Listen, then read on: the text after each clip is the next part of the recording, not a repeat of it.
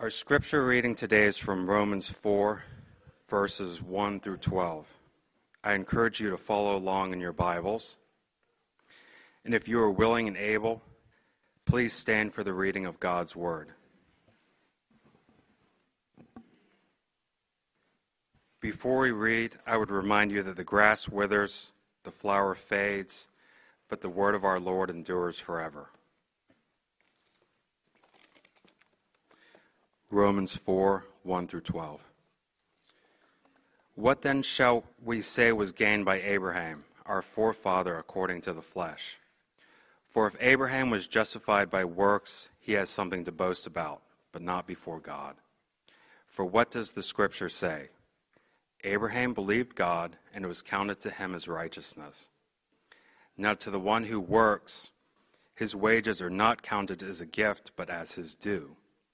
And to the one who does not work, but believes in him who justifies the ungodly, his faith is counted as righteousness.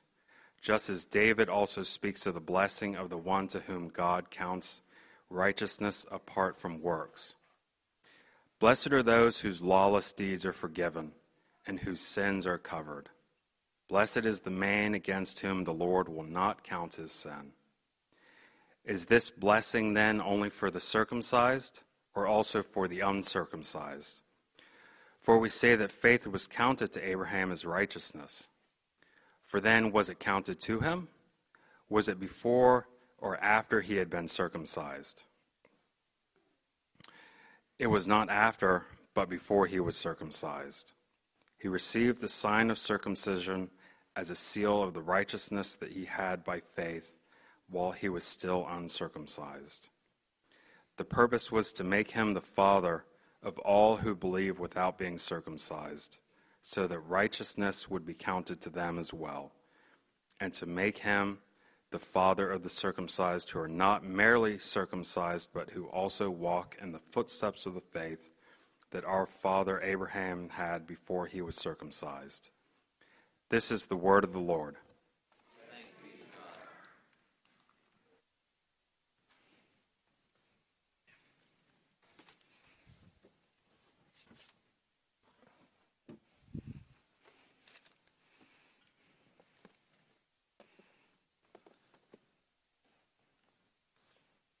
Thank you, Sam. I remind you this morning that it matters what you think. It matters what you believe. And it matters because it makes a difference in what you do and how you live, how you treat others, how you respond to hardship in life. It matters what you think.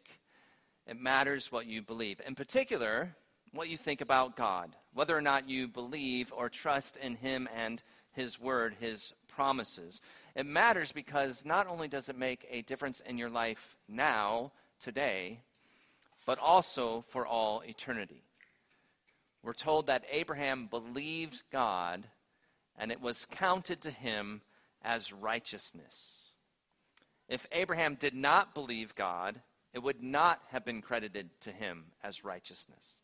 He would not have been counted righteous in God's sight. It made a difference what he thought about, what he believed. Now, this does not mean that it was actually his faith that saved him. Abraham was saved by Jesus alone, by the life and the death and the resurrection of Jesus Christ. His faith itself was a gift from God, not a work. But Abraham believed God, and it mattered. It made a difference, just as it does for you. I've told you last week that I would encourage you to think about, to believe Romans 8, in particular verses 31 through 39, and maybe make an effort to memorize that passage over the next several weeks before we get to Romans 8, or maybe even the entire chapter. It matters what you think about and what you believe. As you think about those truths, it will make a difference in your life. Right now, many of our children are participating in this ministry we've started of encouraging them to memorize the Word of God. Why are they doing that? And why are we encouraging them to do that? Because it matters. It makes a difference what you think about and what you believe. Jesus said, He prayed for us, Father, sanctify them by the truth. Your Word is truth. So God uses His Word in our lives to make us more like Jesus. And the scriptures bear witness about Jesus, and they lead us to eternal life in him. Here's another short verse from God's word that I would encourage you to think about. We're going to think about it today, and then again, Lord willing, next week. And it's short enough you could memorize it, I believe, very simply. It's from Psalm 119, verse 50. This is my comfort in my affliction, that your promise gives me life.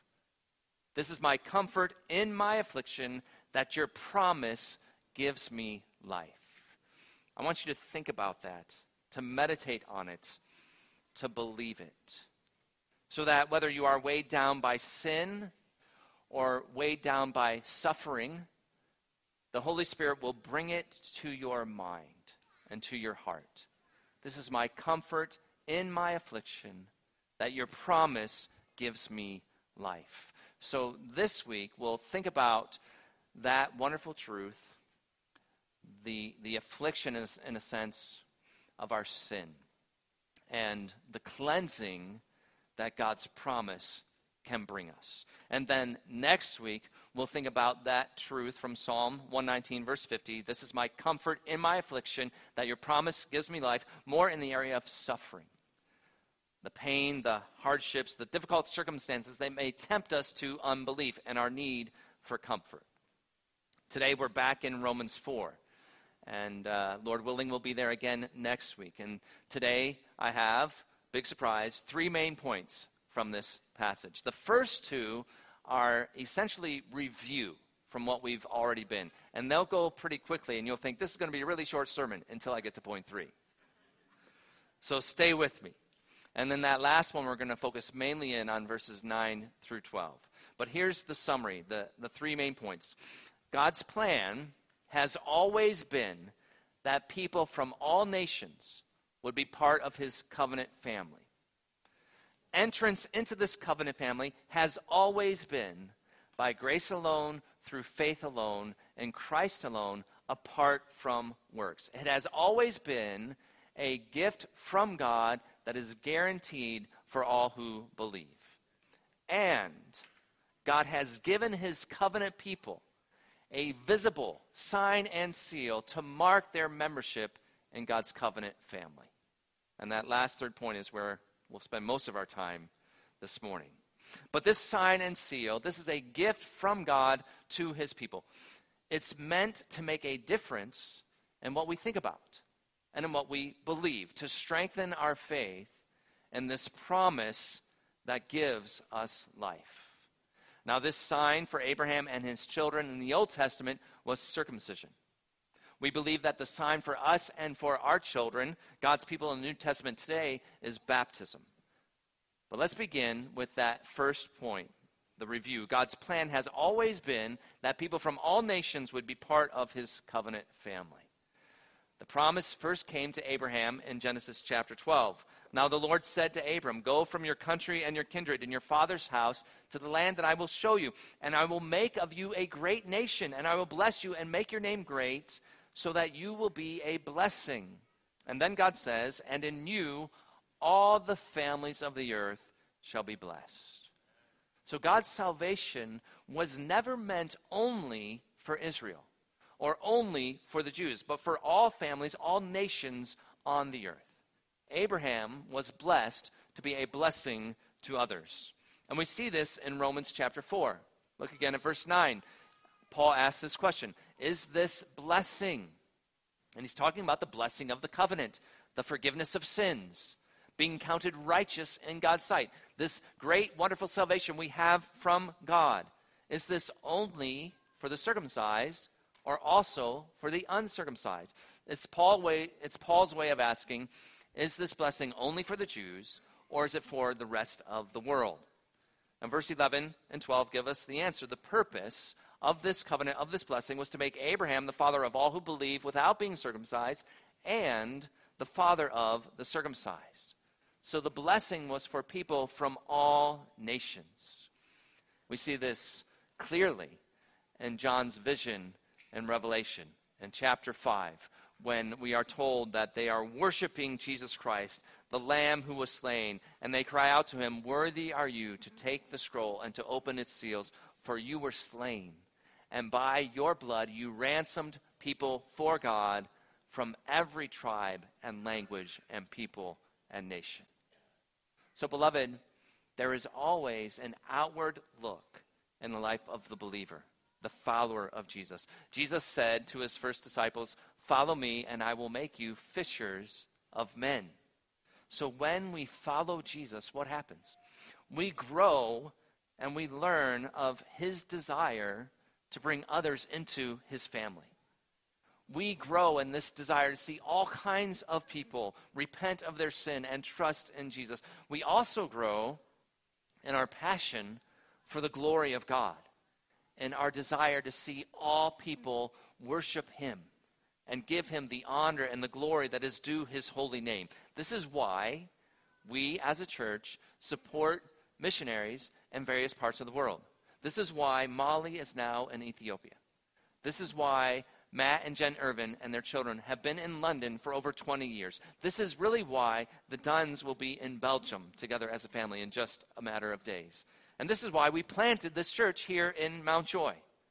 And so, beloved, if you want to grow in this passion for the glory of God, the love for people and a desire to see them saved, it matters what you think about. And it matters what you believe. And we need to think about Jesus and fix our eyes on him and behold his glory. And as we do that, the Holy Spirit will conform us to the image of God's Son. One way that we can do that is by beholding the glory of Jesus in the gospel. And we do that in our second point this morning. So we've seen briefly, God's plan has always been, it's always been that people from all nations would be part of his covenant family. And now we see that entrance into this covenant family has always been by grace alone, through faith alone, and Christ alone, apart from works. It's always been a gift from God, guaranteed for all who believe. Or we could say it this way. God's covenant people have always been saved by the righteousness of another. Not their own, but by the righteousness of Jesus Christ. Now look at the two groups again in verse 11. Paul writes that the purpose was to make Abraham the father of all who believe without being circumcised. So that's the one group of people, those who believe without being circumcised. And here's the other group, the father of the circumcised, who are not merely circumcised, but who also walk in the footsteps of the faith that our father Abraham had before he was circumcised. So Abraham is the father of both the uncircumcised and the circumcised. That's what makes the two groups different. One of them has been circumcised, and one of them hasn't been circumcised. But what unites them? What's the common thread that brings them together? The uncircumcised are described as those who believe. Those who believe.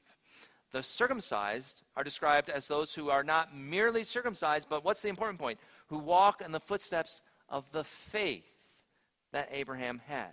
So the common thread, the reason that Abraham is the father of both groups, is because Paul is talking about people from all nations who share a common faith in Jesus Christ. What unites them is belief, faith in Jesus. And so that's why Paul will say in Galatians 3, "Know then, it is those of faith who are the sons of Abraham." So the only way that anyone can be counted righteous in God's sight is through faith in Jesus. For anyone who is a sinner, which is everyone except for Jesus, for sinful people from any ethnicity, any background, any nation, for sinful people, for you today, for every one of you today, for you to be justified in God's sight, you, along with anyone who wants this, must be clothed in the perfect righteousness of Jesus. Now, Martin Luther is one of the reformers that we have learned from in the past. And when he initially was studying the book of Romans and learning about the righteousness of God, it crushed him.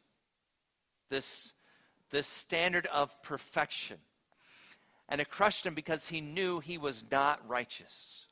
He could see all of his sin, all of the ways in which he fell short, and he knew he could not measure up He'd read this and say, how can I be righteous?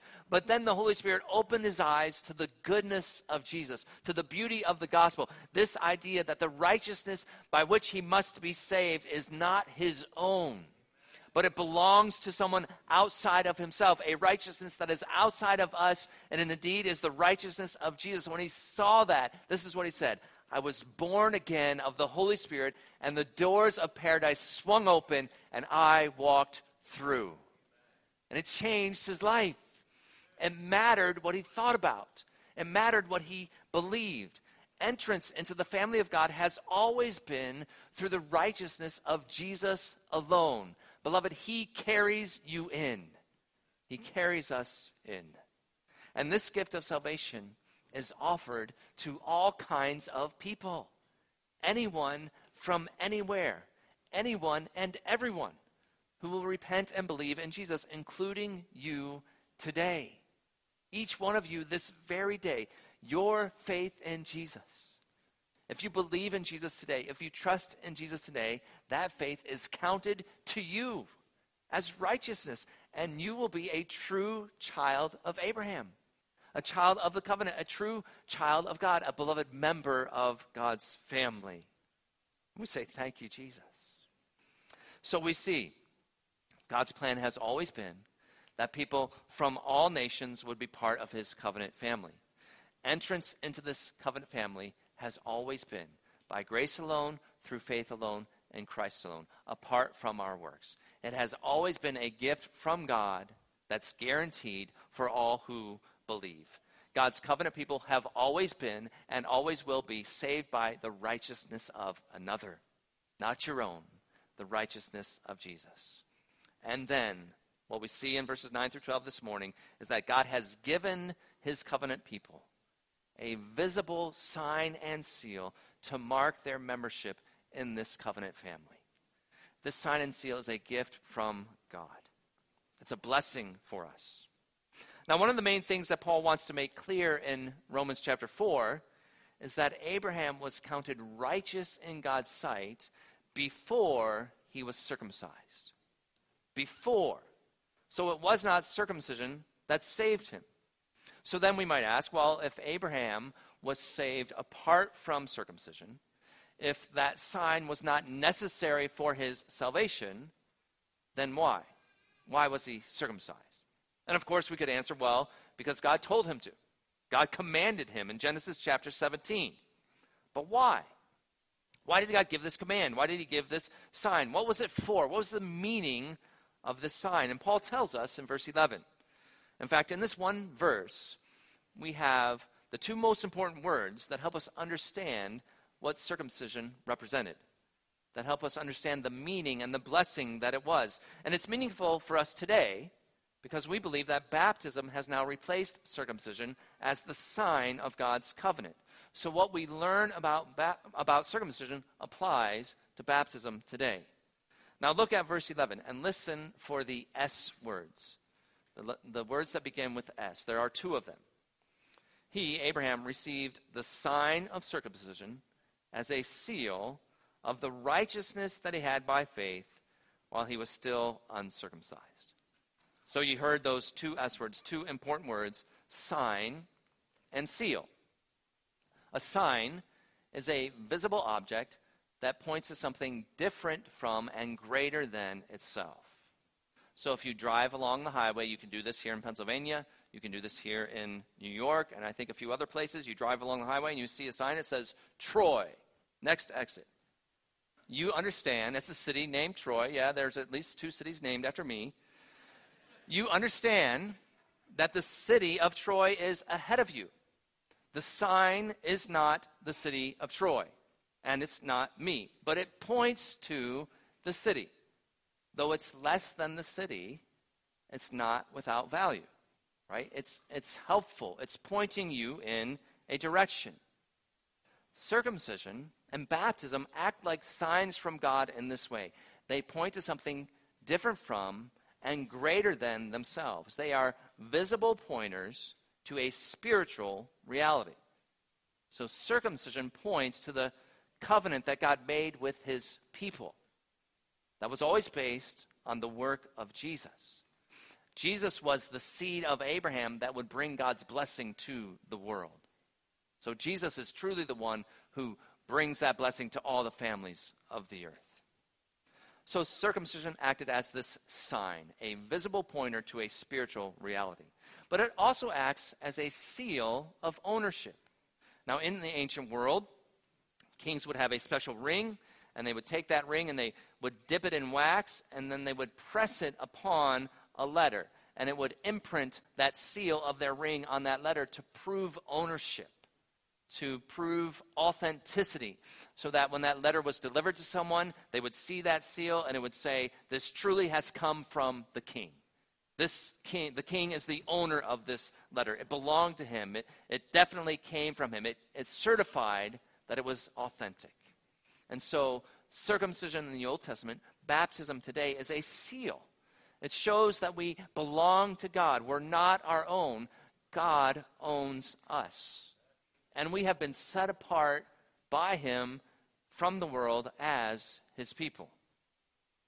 Now, it's important for us to recognize this does not mean that everyone who has received the sign or the seal of circumcision then or baptism today has truly been saved. We know that some bear the mark falsely. We saw this already in the Old Testament. It appears that Ishmael and Esau were ones who bared the mark falsely. We know this today. We know many people who will claim that they've been baptized but do not actually have the faith through which we are saved by Christ alone. So that was true of circumcision. It's true of baptism today. Not everyone who is baptized is truly saved, whether they were baptized as an infant, a child, or whether later they professed the faith in Christ and were baptized but then show that faith not to be genuine. So circumcision and baptism is not a seal. It's not a guarantee of our faith.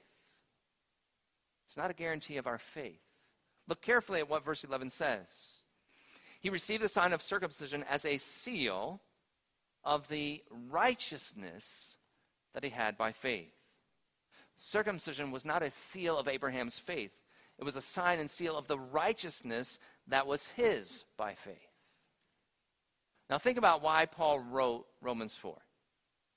Paul wrote Romans 4 to give Old Testament proof of what he had just said in Romans chapter 3, that justification is on the basis of faith. You are saved, you're made right with God apart from any of your own works, so you cannot boast. It's by faith alone. People are accounted righteous before God, not on the basis of their works, but through faith in Jesus. And so that's why he brings in Genesis 15:6. Abraham believed God, and it was counted to him as righteousness.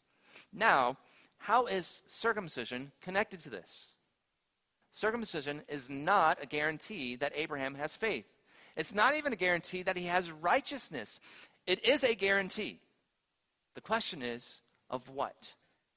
Circumcision guaranteed the word of God's promise that righteousness will be given on the basis of faith.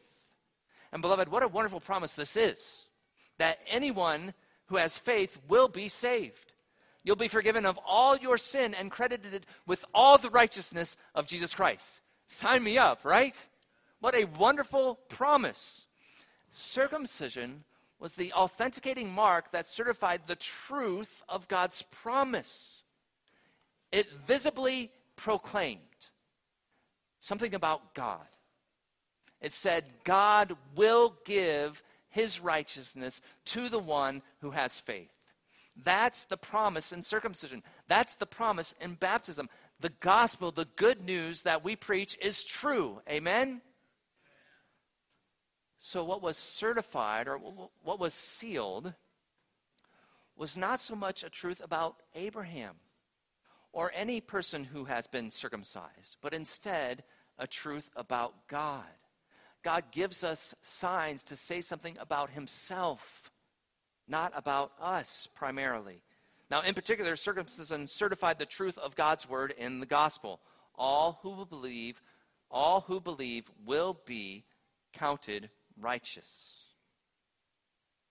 That's why the sign could be, and indeed was commanded to be, given not only to Abraham, but to his seed, to his male children as well.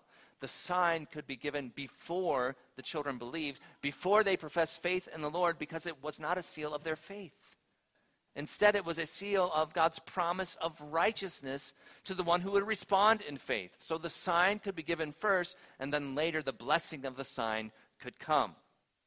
Now, if you were a foreigner in the land, you had never been circumcised, and you're brought into the covenant community, then you would be circumcised as an adult, you and your household. And the same is true with baptism in the New Testament. Now, you come into the New Testament. If you've never been baptized and you hear the gospel, you believe the gospel, then you receive the sign, you and your household. There are 3 household baptisms referenced in the New Testament. And some will say, well, yes, that's true, but there's no direct word that those households contained children. That's true. There's no direct word in the scriptures. And there's also no direct word that everyone in that household believed. But imagine if we said 3 households from proclamation were baptized, and that's all we said. Were there children in our household or not? Well, if you took 3 random households from our church family, there's a pretty good chance there's going to be children in one of those households. In the New Testament era, households were much larger than ours today. They included not only the physical relatives, but often extended family, often servants. And so we see this common thread. In Acts chapter 2, Peter makes the connection. He says, he's preaching the gospel, and he says, repent and be baptized for the forgiveness of your sins, for the promises for you and for your children, everyone whom the Lord our God will call to himself. So Peter's making that direct connection.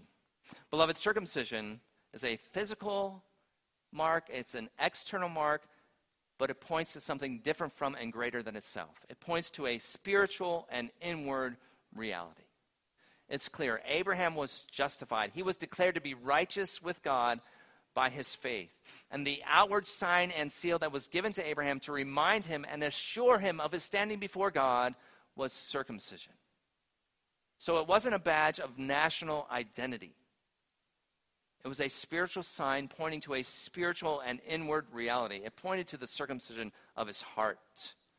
That's why we read Colossians 2 as part of our liturgy, our service this morning, because in that passage, Paul speaks of both spiritual circumcision and spiritual baptism, and he applies both to the believer. It helps us see that physical baptism has replaced physical circumcision in the New Testament, in the life of the believer today. So the New Testament tells us circumcision is no longer required. We see that in Acts chapter 15. But we see that baptism is required. We see that in Acts chapter 2, where Peter just preached. I mentioned that. And then Colossians chapter 2 suggests for us that baptism functions in the same way that circumcision did in the Old Testament. They both signify cleansing and consecration. Cleansing and consecration. Now let's talk about that for a moment. Circumcision in the Old Testament, baptism in the New Testament, they both signify a cleansing from sin. Now remember, the sign is not the thing itself. The big sign on the side of the road that says Troy is not the city of Troy. It's not the thing itself. Being circumcised does not make you clean. Being baptized does not wash away your sin. Instead, the signs testify to the truth that God cleanses you from sin when you trust in Jesus. That's why we sing, "What can wash away my sin? Nothing but the blood of Jesus." Not my baptism, but nothing but the blood of Jesus. So there's a cleansing related to the sign. There's also consecration. The person who receives this sign is now claimed by God as his own, devoted to God for obedience and service, bound in duty to serve God with all his heart, all his mind, all his soul, all his strength, to live as God's person, to acknowledge God's truth and rule over him. It's not so much that the person has pledged himself to God, but that God has claimed him. And that compels us to respond with grateful devotion. Beloved, God gives these signs to affirm his word, his promise to us, not ours to him.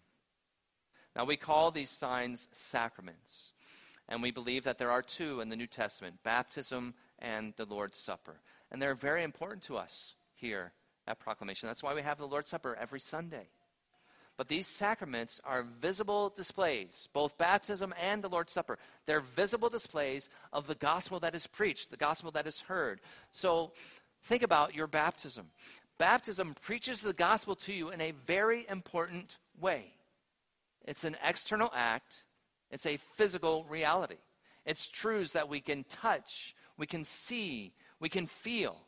So baptism makes a very real and powerful promise tangible.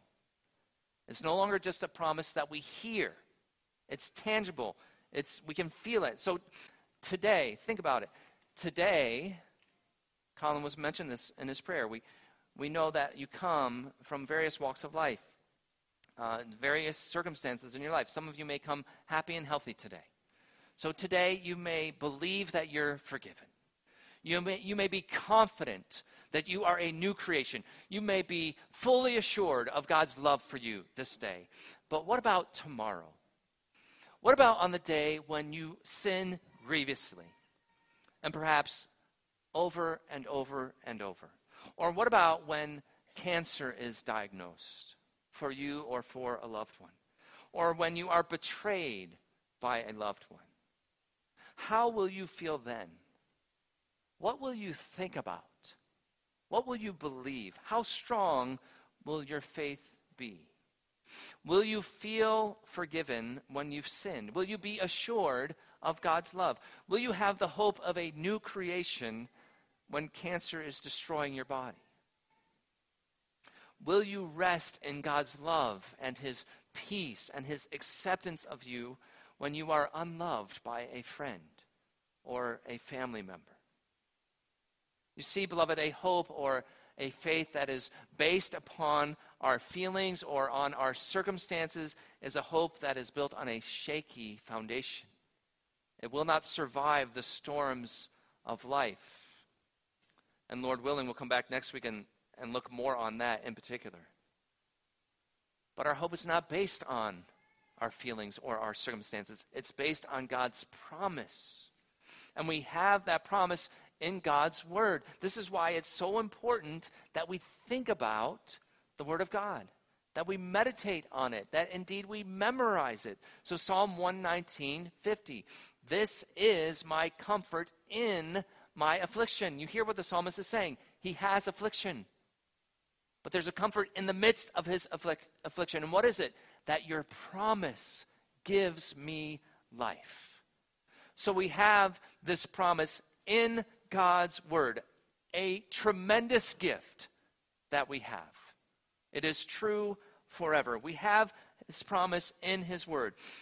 But God, in His kindness, He knows how frail we are, how fickle we are, how weak we are. He knows how hard life can be and is. So He's also given us His promise in water and bread and wine. And He does so because He loves us.